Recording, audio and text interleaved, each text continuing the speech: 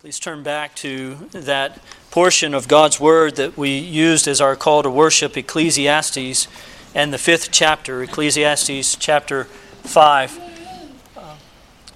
While you're turning there, as part of the family conference that I participated in Costa Rica, I've been preaching, as I've said, the last 2 weeks, the fruits of the labors for that conference. And as part of that conference, one of the topics that I was asked to address was the man of God leading his family in preparation for worship on the Lord's Day. And I must confess that upon being asked to take up that particular topic, I was a little bit shell-shocked because it was not a topic that I had previously given much consideration to, and it's not a topic that I can say personally I have ever heard anyone preach on. The man of God leading his family in preparing their hearts for worship. I'm not talking when I say that about leading in worship in the home. The specific request was that we would consider what the Bible says about preparing ourselves before we come to the house of God to worship God. And so I, as I've been doing, want to continue to share with you the fruits of those labors and to walk through this as we consider the portrait of the Christian family. So notice again the words of Solomon here in Ecclesiastes chapter 5 and verse 1. Walk prudently when you go to the house of God, and draw near to hear, or be ready to hear, as some translations render it, rather than to give the sacrifice of fools. For they do not know that they do evil. Do not be rash with your mouth, and let not your heart utter anything hastily before God. For God is in heaven, and you are on earth. Therefore let your words be few. For a dream comes through much activity, and a fool's voice is known by his many words. When you make a vow to God, do not delay to pay it, for he has no pleasure in fools. Pay what you have vowed. Better not to vow than to vow and not pay. Might God be pleased to bless the reading and the preaching of His Word. If you can recall from a few weeks ago when we first started this mini-series, one of the last things that I said about the man who fears God is that his heart is always towards the gates of Zion. And we were looking at Psalm 128, and at the end of Psalm 128, there is this benediction that's given. The Lord bless you out of Zion.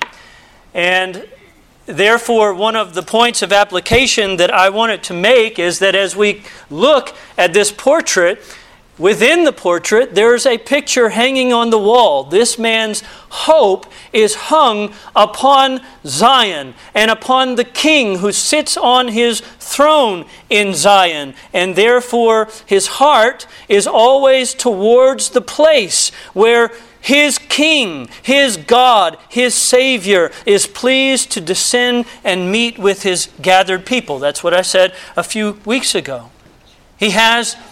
The man of God who fears God has a high and a right regard for God. And he has, therefore, a high and a right regard for the worship of God. And therefore, because he has this high and right regard for the worship of God, it's never in this man's mind a question with him as to whether he and his family will or will not worship with the gathered people of God. That's without question.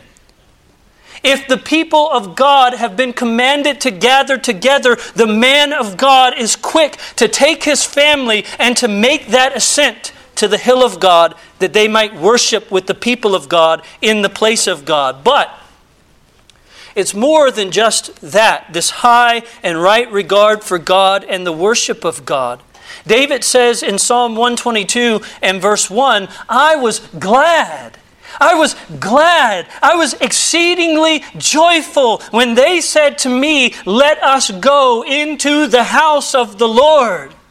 That's the song of the heart of the man who fears God. You have said that it's time to go. Well, not only is it not a question as to whether my family and I will gather together in this place, but as you call me and my family to come to this place and to gather together to worship, I am exceedingly joyful in the expectation of doing that.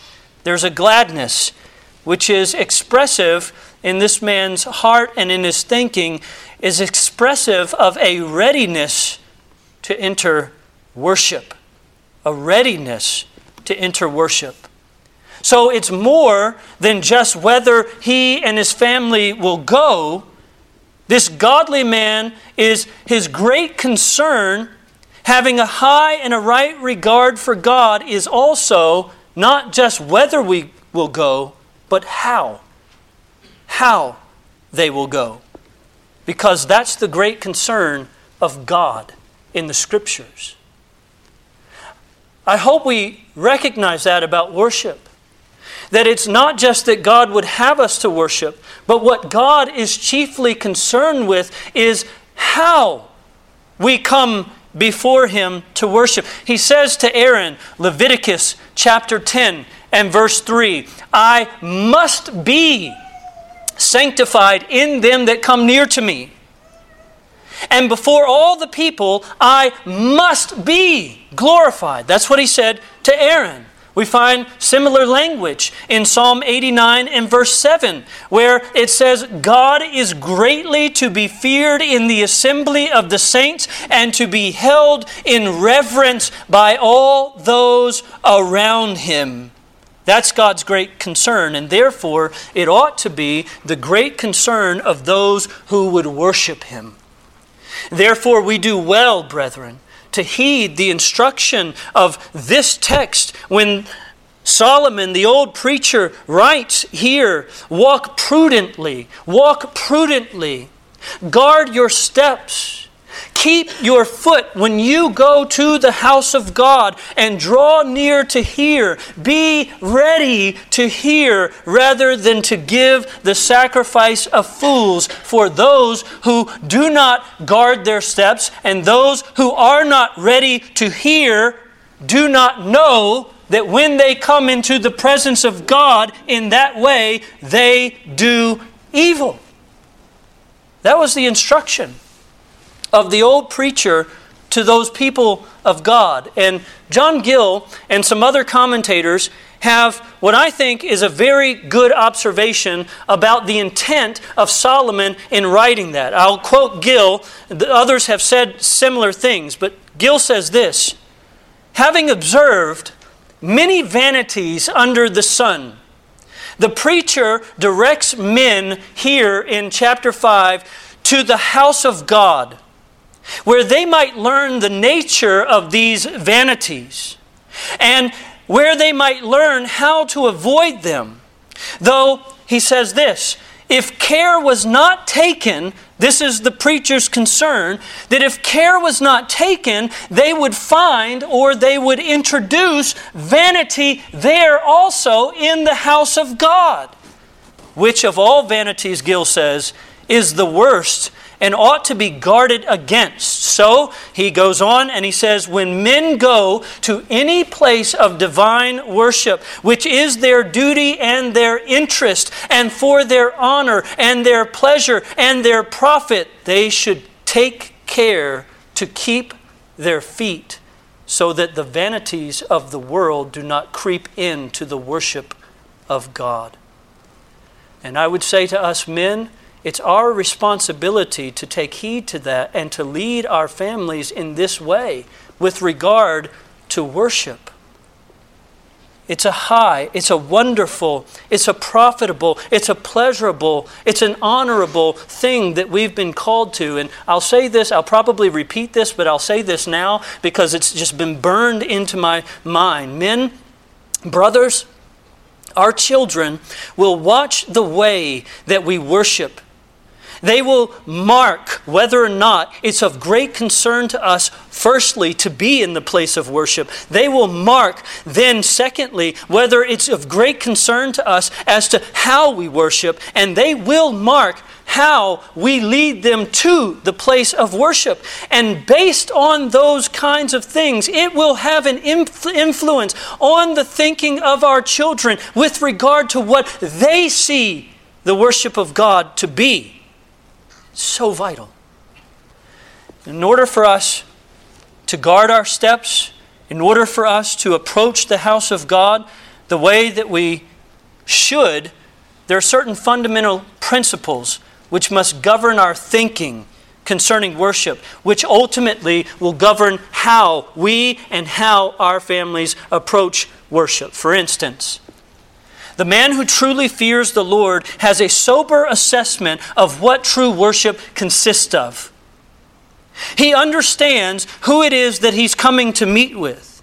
He's not bringing his family together for a social gathering with friends. I am so thankful that we have friendships. And I'm so thankful that we enjoy fellowship with one another here and at times outside of this place. But my dear friends, the primary purpose of our gathering together in this place is not for a social gathering of friends. We come to meet with the living God. And the man of God sees that, and he's aware of that. He understands it. He knows that he's not taking his family to a place of entertainment. Neither is he getting his family together even to go meet some kind of human dignitary.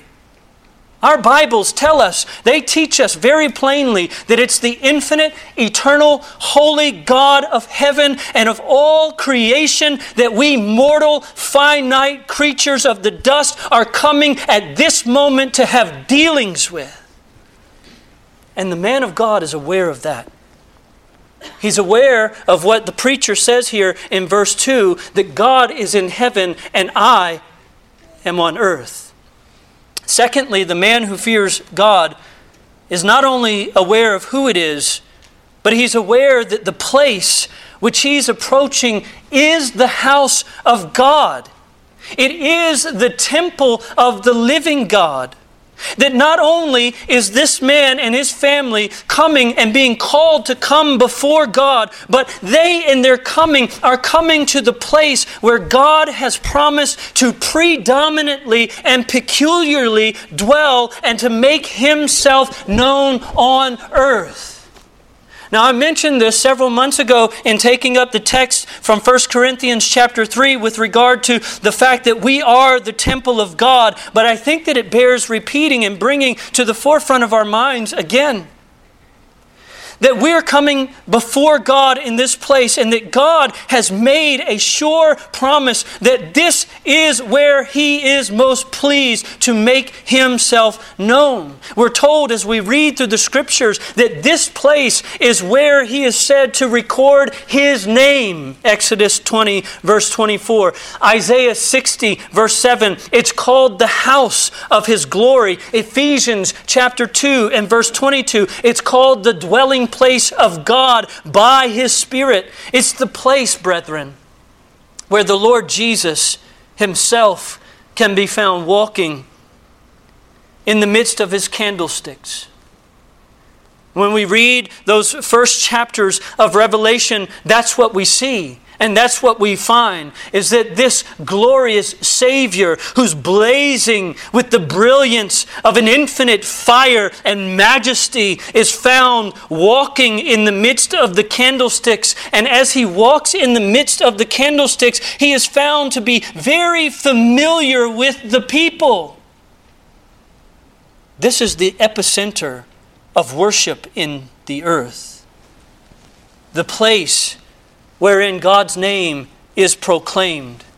The place wherein God's glory is revealed when the Word of God is opened up. It's the place where God has been pleased to communicate to His people His choice and His precious and His most excellent mercies.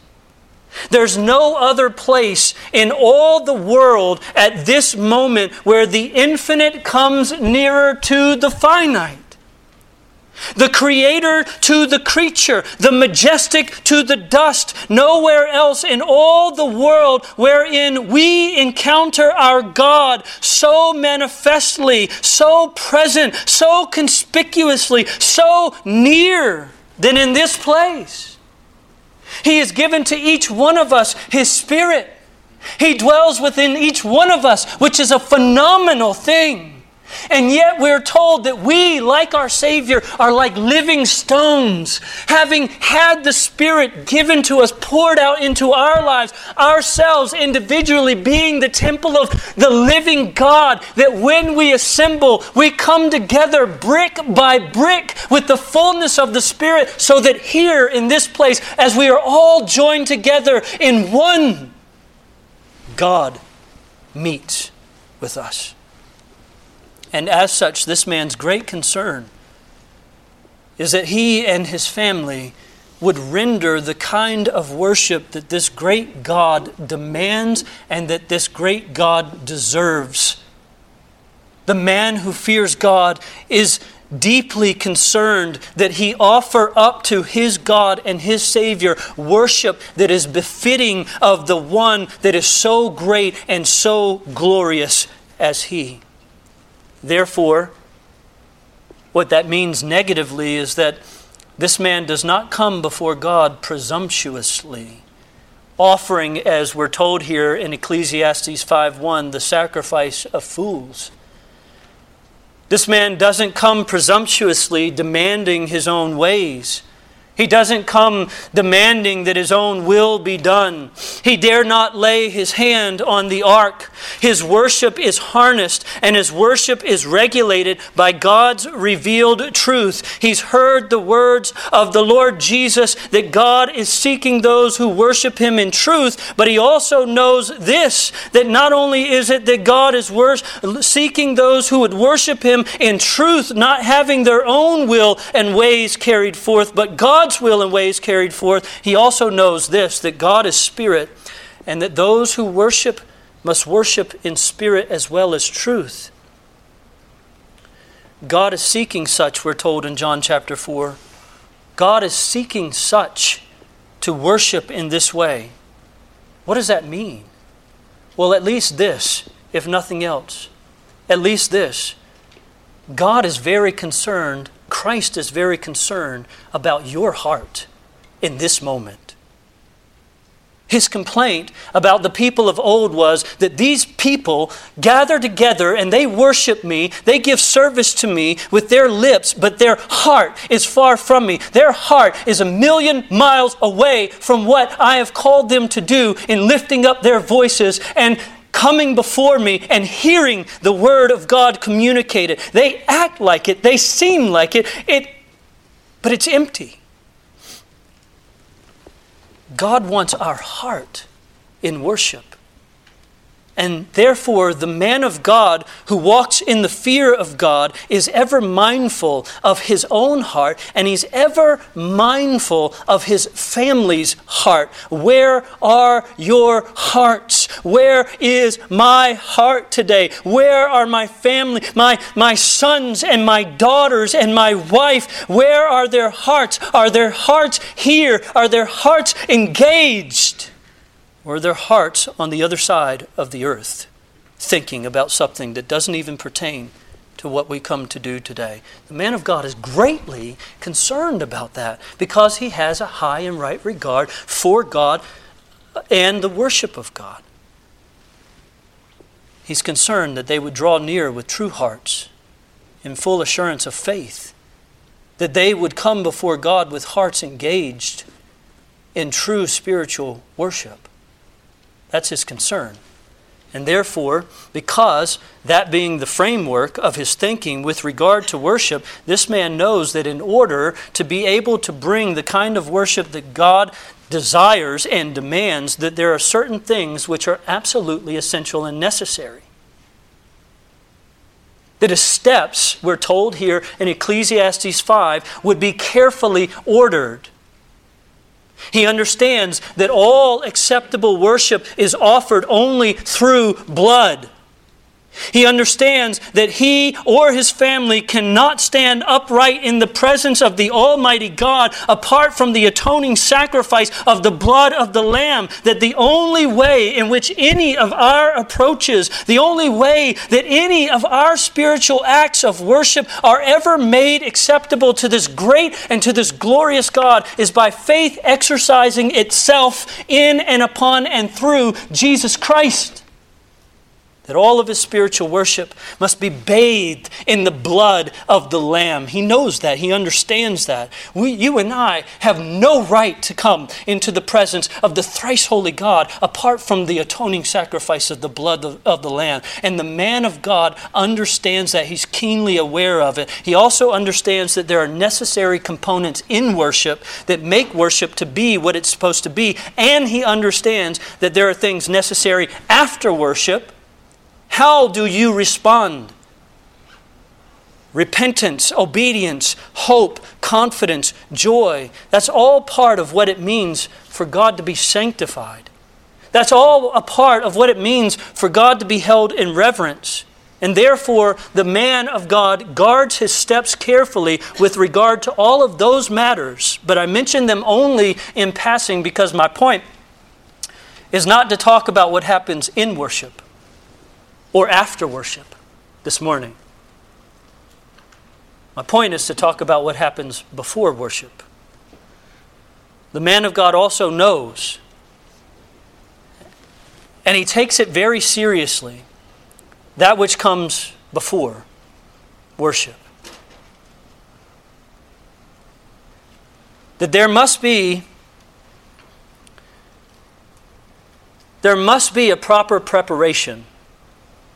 There must be a proper preparation in order to render ourselves fit and in order to render ourselves ready to worship, which is chiefly the concern of this text before us, Ecclesiastes 5. You'll notice the language again. Walk carefully, walk prudently, guard your steps, guard your feet when you go.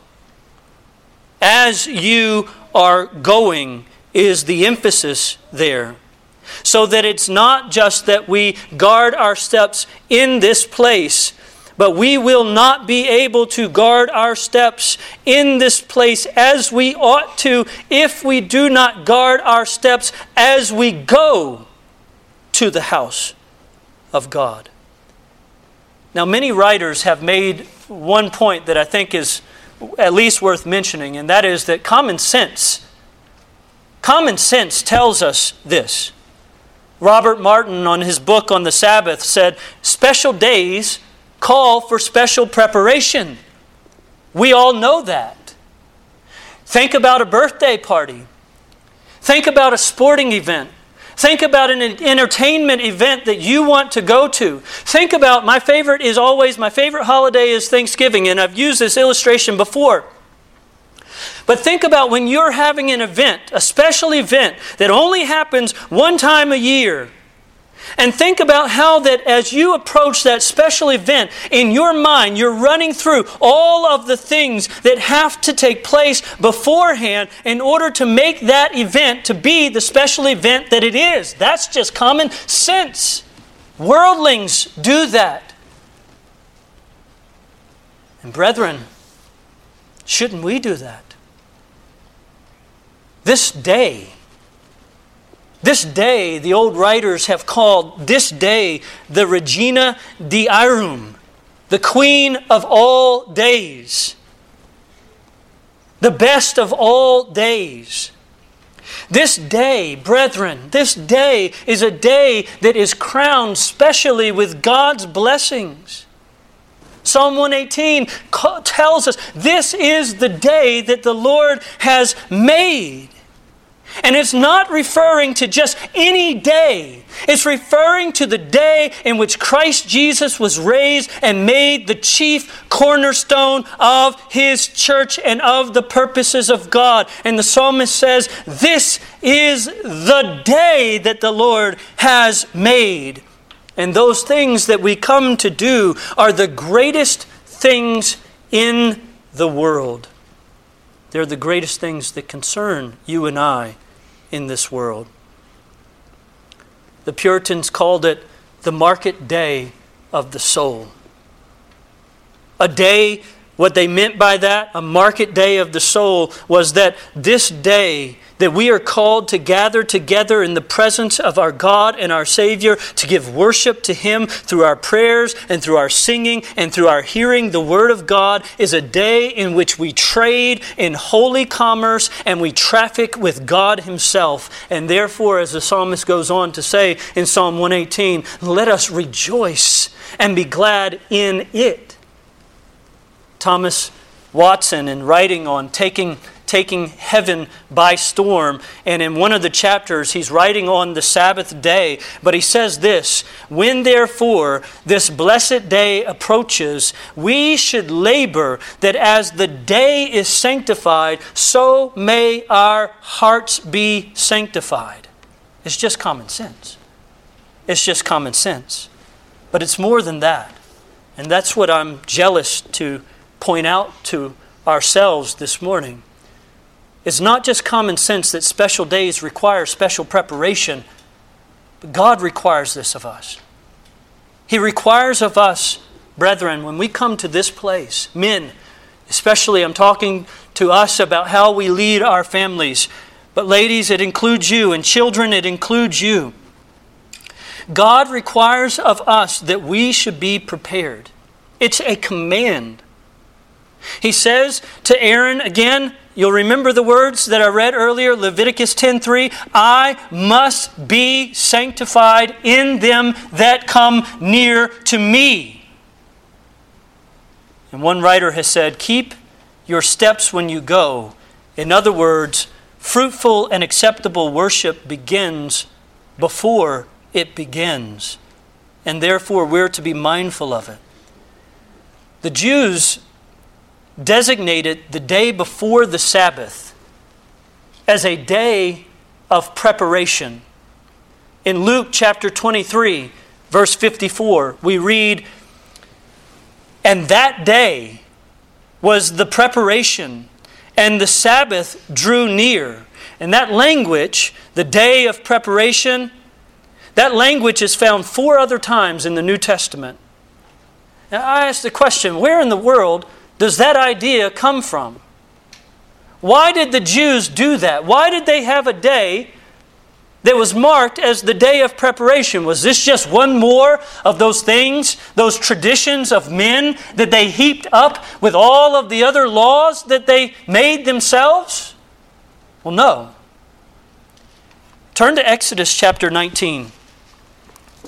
So I want you to notice when God was pleased in Exodus chapter 19 to come down upon Mount Sinai and meet with the people there, He gives them a command. He gives them a very specific command in verse 10 to sanctify themselves so that they might be ready. Notice what He says in verse 10. Then the Lord said to Moses, go to the people and consecrate them today and tomorrow, and let them wash their clothes, and let them be ready for the 3rd day, for on the 3rd day the Lord will come down upon Mount Sinai in the sight of all the people.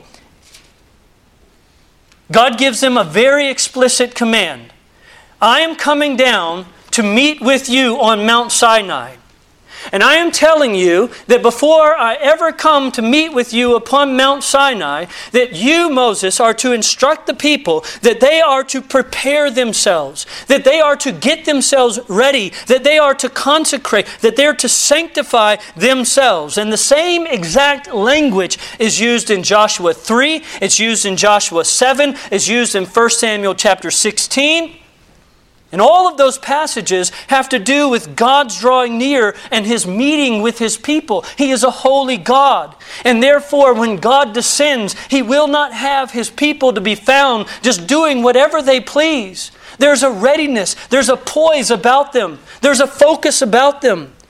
God is coming. And in each instance, it's clear that He gives instruction In all of those passages, Exodus 19, Joshua, 1 Samuel, he gives instruction that there's a distinct time separate from the time that they would interact with God so that they could prepare properly for themselves to meet with their God. I want you to notice another passage, 2 Chronicles chapter 29. This to me is a very interesting passage. We won't look through it. The whole passage is the recounting of the revival that God brought to the people of Judah in the days of Hezekiah. And it's very interesting because what happened very rapidly in those days. God stirred Hezekiah and he stirred the people, and therefore they were ready to come before God, and they were making themselves ready to be able to worship Him appropriately.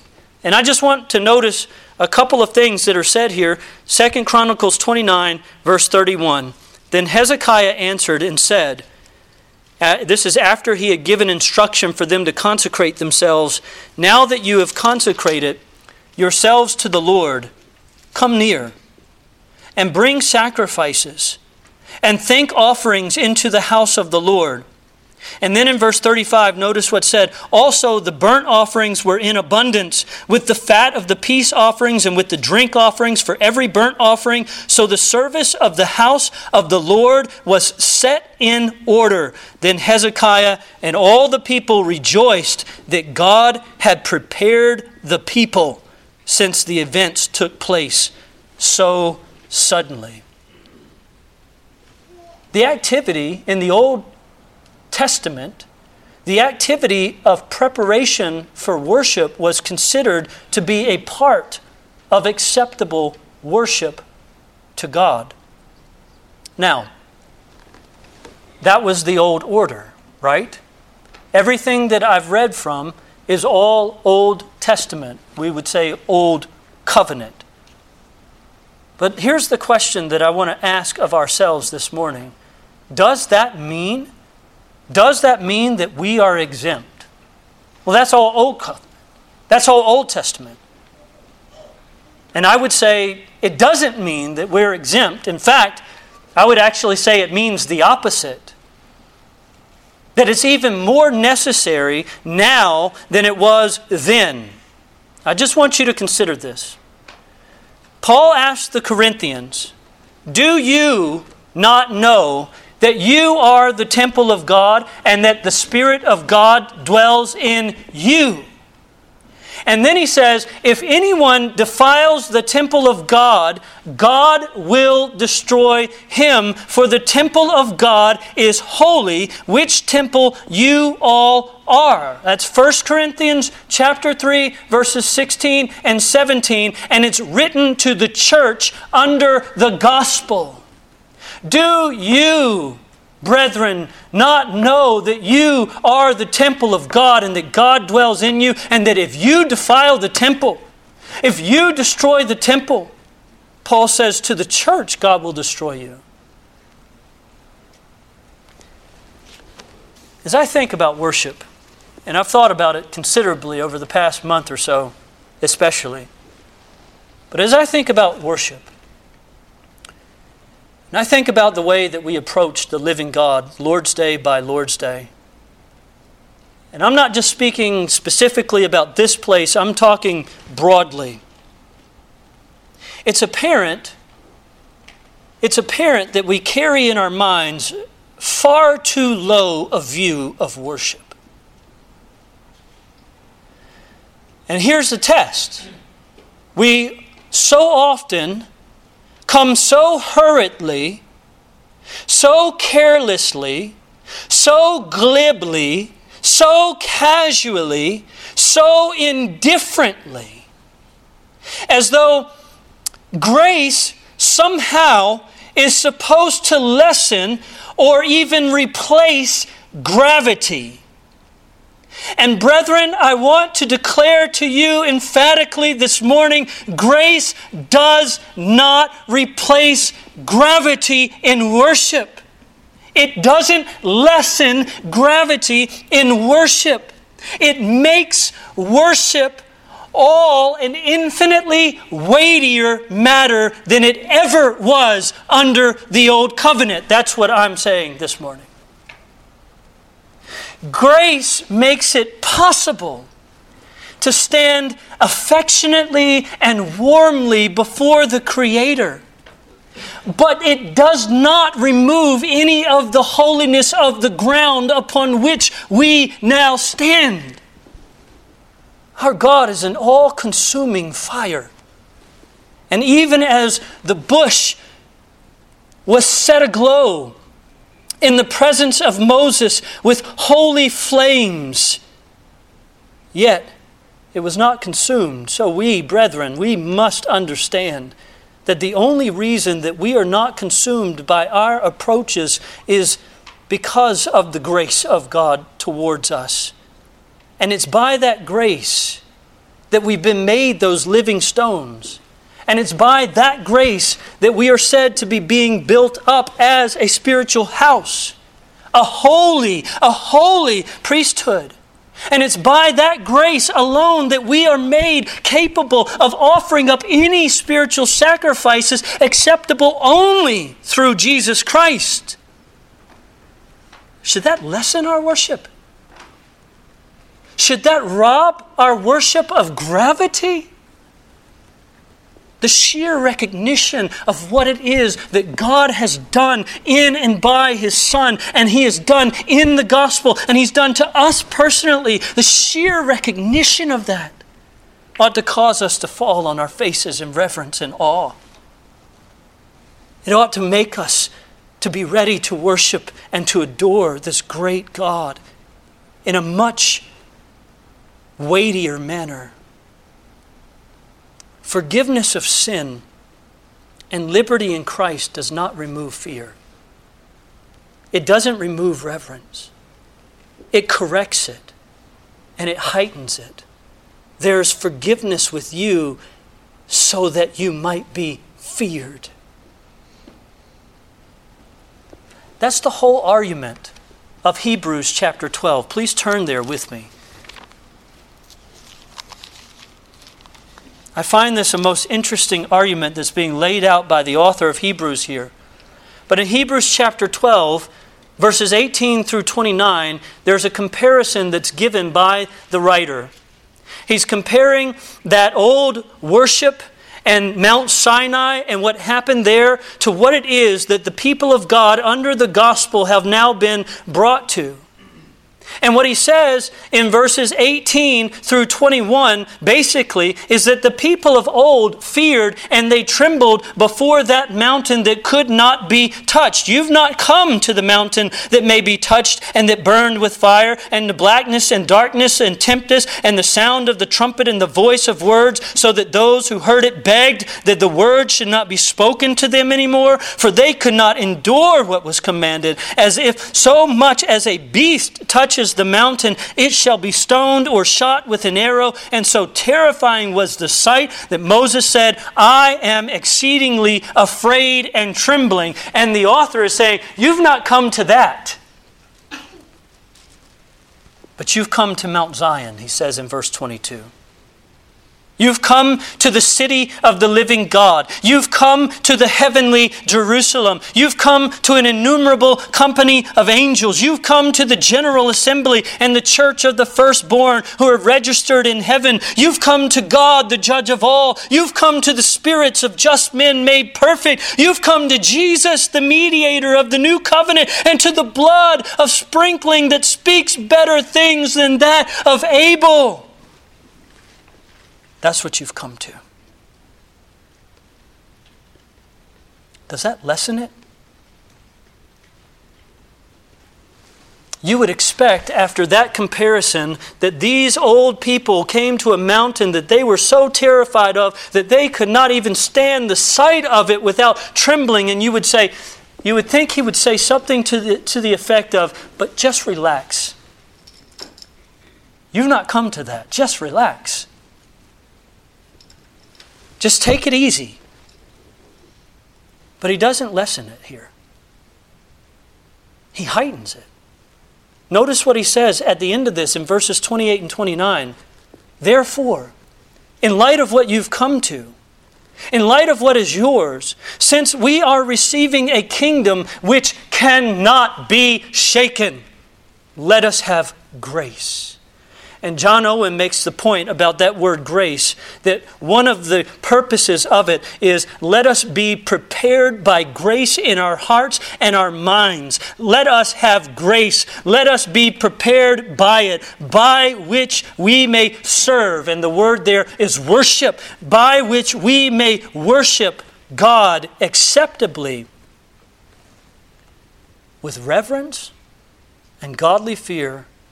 For our God is a consuming fire. The God of the gospel is a consuming fire. And my whole point, and his whole point here, is not, if we read this text in a manner that would cause us to think that our approaches to God should be any less weighty than those of old, we're reading it entirely wrong. God has given us grace so that we might make our approaches to God in an acceptable manner, so that we might come before Him as we should, with reverence and awe and the recognition that this great God that we're coming before is indeed a consuming fire, that He requires that we take the necessary steps to prepare ourselves to worship before Him acceptably in that way. I want you to notice, going back to 2 Chronicles and the whole matter of what happened there with Hezekiah, there's something there that I think ties into this and is important with regard to what I'm saying. 2 Chronicles chapter 30. Just notice what's said beginning in verse 17. For there were many in the assembly who had not sanctified themselves. Therefore the Levites had charge of the slaughter of the Passover lambs for everyone who was not clean, to sanctify them to the Lord. For a multitude of the people, many from Ephraim, Manasseh, Issachar, Zebulun, had not cleansed themselves, yet they ate the Passover contrary to what was written. But Hezekiah prayed for them, saying, May the good Lord provide atonement for everyone who prepares his heart to seek God, the Lord God of his fathers, though he has not been cleansed according to the purification of the sanctuary. And the Lord listened to Hezekiah and healed the people. Here's my point. Here's what I want to point out there.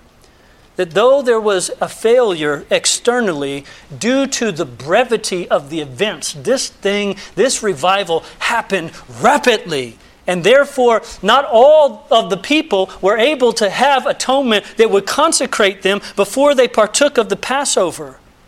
And though there was failure externally due to the brevity of the events, yet God was pleased to accept them because of the internal posture and readiness of their hearts to truly worship Him. I find that striking. And not only that, I want to take it a step further, because it would seem that Scripture actually makes the preparation of the heart for worship something of a measuring stick with regard to true godliness. There is, brethren, a direct correlation drawn in the Scriptures between the way that a man prepares himself for worship and the degree of the uprightness of his heart before God. And we do well to pay very close attention to that. I want to show you this. In closing, I want to show you this. I want to show it negatively, very briefly, positively, and then I want to show it by way of precept or command. I want you to notice these. You don't even have to turn to them unless you just want to. But 2 Chronicles chapter 12, verse 14 reads this way. And he did evil because he did not prepare his heart to seek the Lord. Now that text in 2 Chronicles 12:14 is spoken of Rehoboam, Solomon's son. And what we're told there is that he did not serve properly because he did not seek properly. And God's verdict upon that was that he did evil because he didn't prepare himself to come before God and to seek the Lord. Now, there's another text that says the same thing positively. 2 Chronicles 19 and verse 3. This is talking about Jehoshaphat. And notice the words there with regard to Jehoshaphat. It said, "Nevertheless," the Lord says, "good things are found in you, in that you have removed the wooden images from the land, and you have prepared your heart to seek God." Here's what I want to say about those two men. If you read the accounts of the histories of these men, both of these men's lives, Rehoboam and Jehoshaphat, were a mixture of successes and failures. At times, they lived and conducted themselves in such a way that they honored the Lord and they did good. And at other times, they lived and they conducted themselves in such a way that both of them failed miserably. Kind of like ourselves. But the thing to note with regard to both of those men is that at the end of their lives, God's final verdict in His Word upon them is directly linked to the proportion of the preparations of their hearts to seek God. And almost all the commentators are agreed when that language is used, it signifies and has reference to worship. There's one more. When Samuel called Israel to repentance in 1 Samuel chapter 7, we find Samuel there in 1 Samuel chapter 7 also equating true repentance and uprightness of heart to a holy resolve to prepare themselves to seek the Lord. Just listen, verse 3 of chapter 7. "Then Samuel spoke to all the house of Israel, saying, If you return to the Lord with all your hearts, then put away the foreign gods and the Ashtaroths from among you, and prepare your hearts for the Lord and serve," or worship, "Him only." And if you continue reading, that immediate context is the context of a sacrifice being given and the people worshiping God.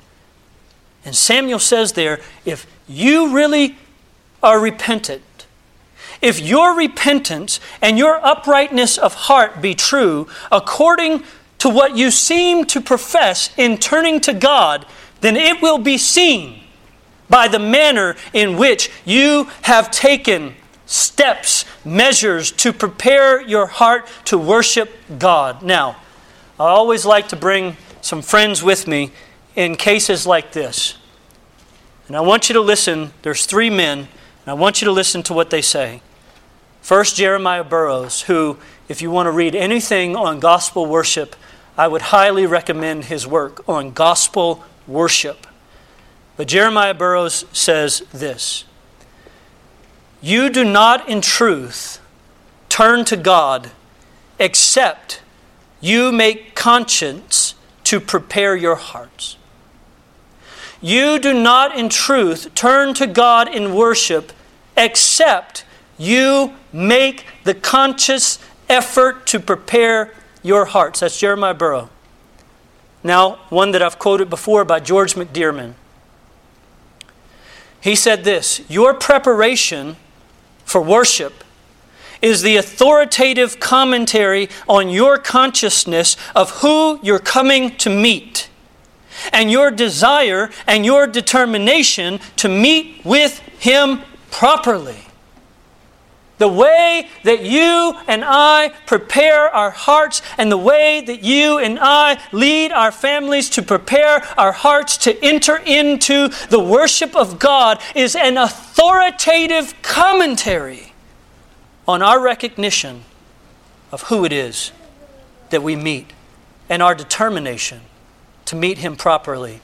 And then a third, Robert Martin: "Our level of preparation is a barometer on which we may read the level of our love for God's day, and by which we may rightly estimate not our professed but our actual esteem for His institution. What's the barometer of our hearts say with regard to our esteem for what we come to do? I want to remind you in closing that the man who fears God is concerned with what the eye of God is most occupied with. That's what the fear of the Lord means. A high and a right regard for God, and a desire to bring all of his life under the eye of God, that he might walk after God, that he might walk with God, and that he might walk before God in all things. And therefore he's concerned with what the eye of God is most occupied with. And because of that, brethren, what I'm saying to us is that we therefore must take seriously this call to preparation before entering into worship, because it's everywhere in Scripture. We must guard our steps. So many forget that. That's what I'm fearful of. We don't prepare ourselves as we ought. We don't rise with anticipation. We're not ready to meet with God so often, and therefore we find worship to be dry, or we find it to be cold, or we find it to be distant, and we wonder why. Why is it dry? Why is it cold? Why can I enter in when so many others enter in with joy? Could it be? Could it be the lack of preparation of our hearts to seek God? We must guard against that. We must be in earnest. That's what faith does. It acts upon the principles and the ordinances and the directives and the commands of God. And it says, God, if you have said this, and if you've promised to meet with us in this way, then, oh God, let me do this with all of the zeal and might within my soul, that I might come before my great God and Savior. Christ has opened the way. Let us then be careful that we keep our steps in that way by the due preparation of our hearts, lest we should do the very thing that the preacher wanted to guard those people against, and introduce the vanities of indolence and apathy into the worship of our great God and Savior. Might God help us. Might God help us. Father, we ask that you would have mercy upon us, Lord. None of us in this room, if we're honest with ourselves, can say that we have worshiped you aright. We need the blood of the Lamb, and we need the grace of God that prepares our hearts to be able to worship you acceptably with reverence and awe, and to realize that the person that we stand before, that we lift our voices up to and sing these songs to, and that speaks to us through the Word, is an all-consuming fire. And that we've been granted access to that all-consuming fire, not so that we might be slack or might just lisp words with no heart, but so that we might truly enter in with everything that's necessary to worship you in a way that's consistent with what you've commanded. Help us. Help us to take seriously this call to prepare our hearts, that we might be ready Lord's Day by Lord's Day to enjoy the fullness of joy that is at your right hand, and the pleasures forevermore that are in your presence. Please have mercy. We ask it in Jesus' name. Amen.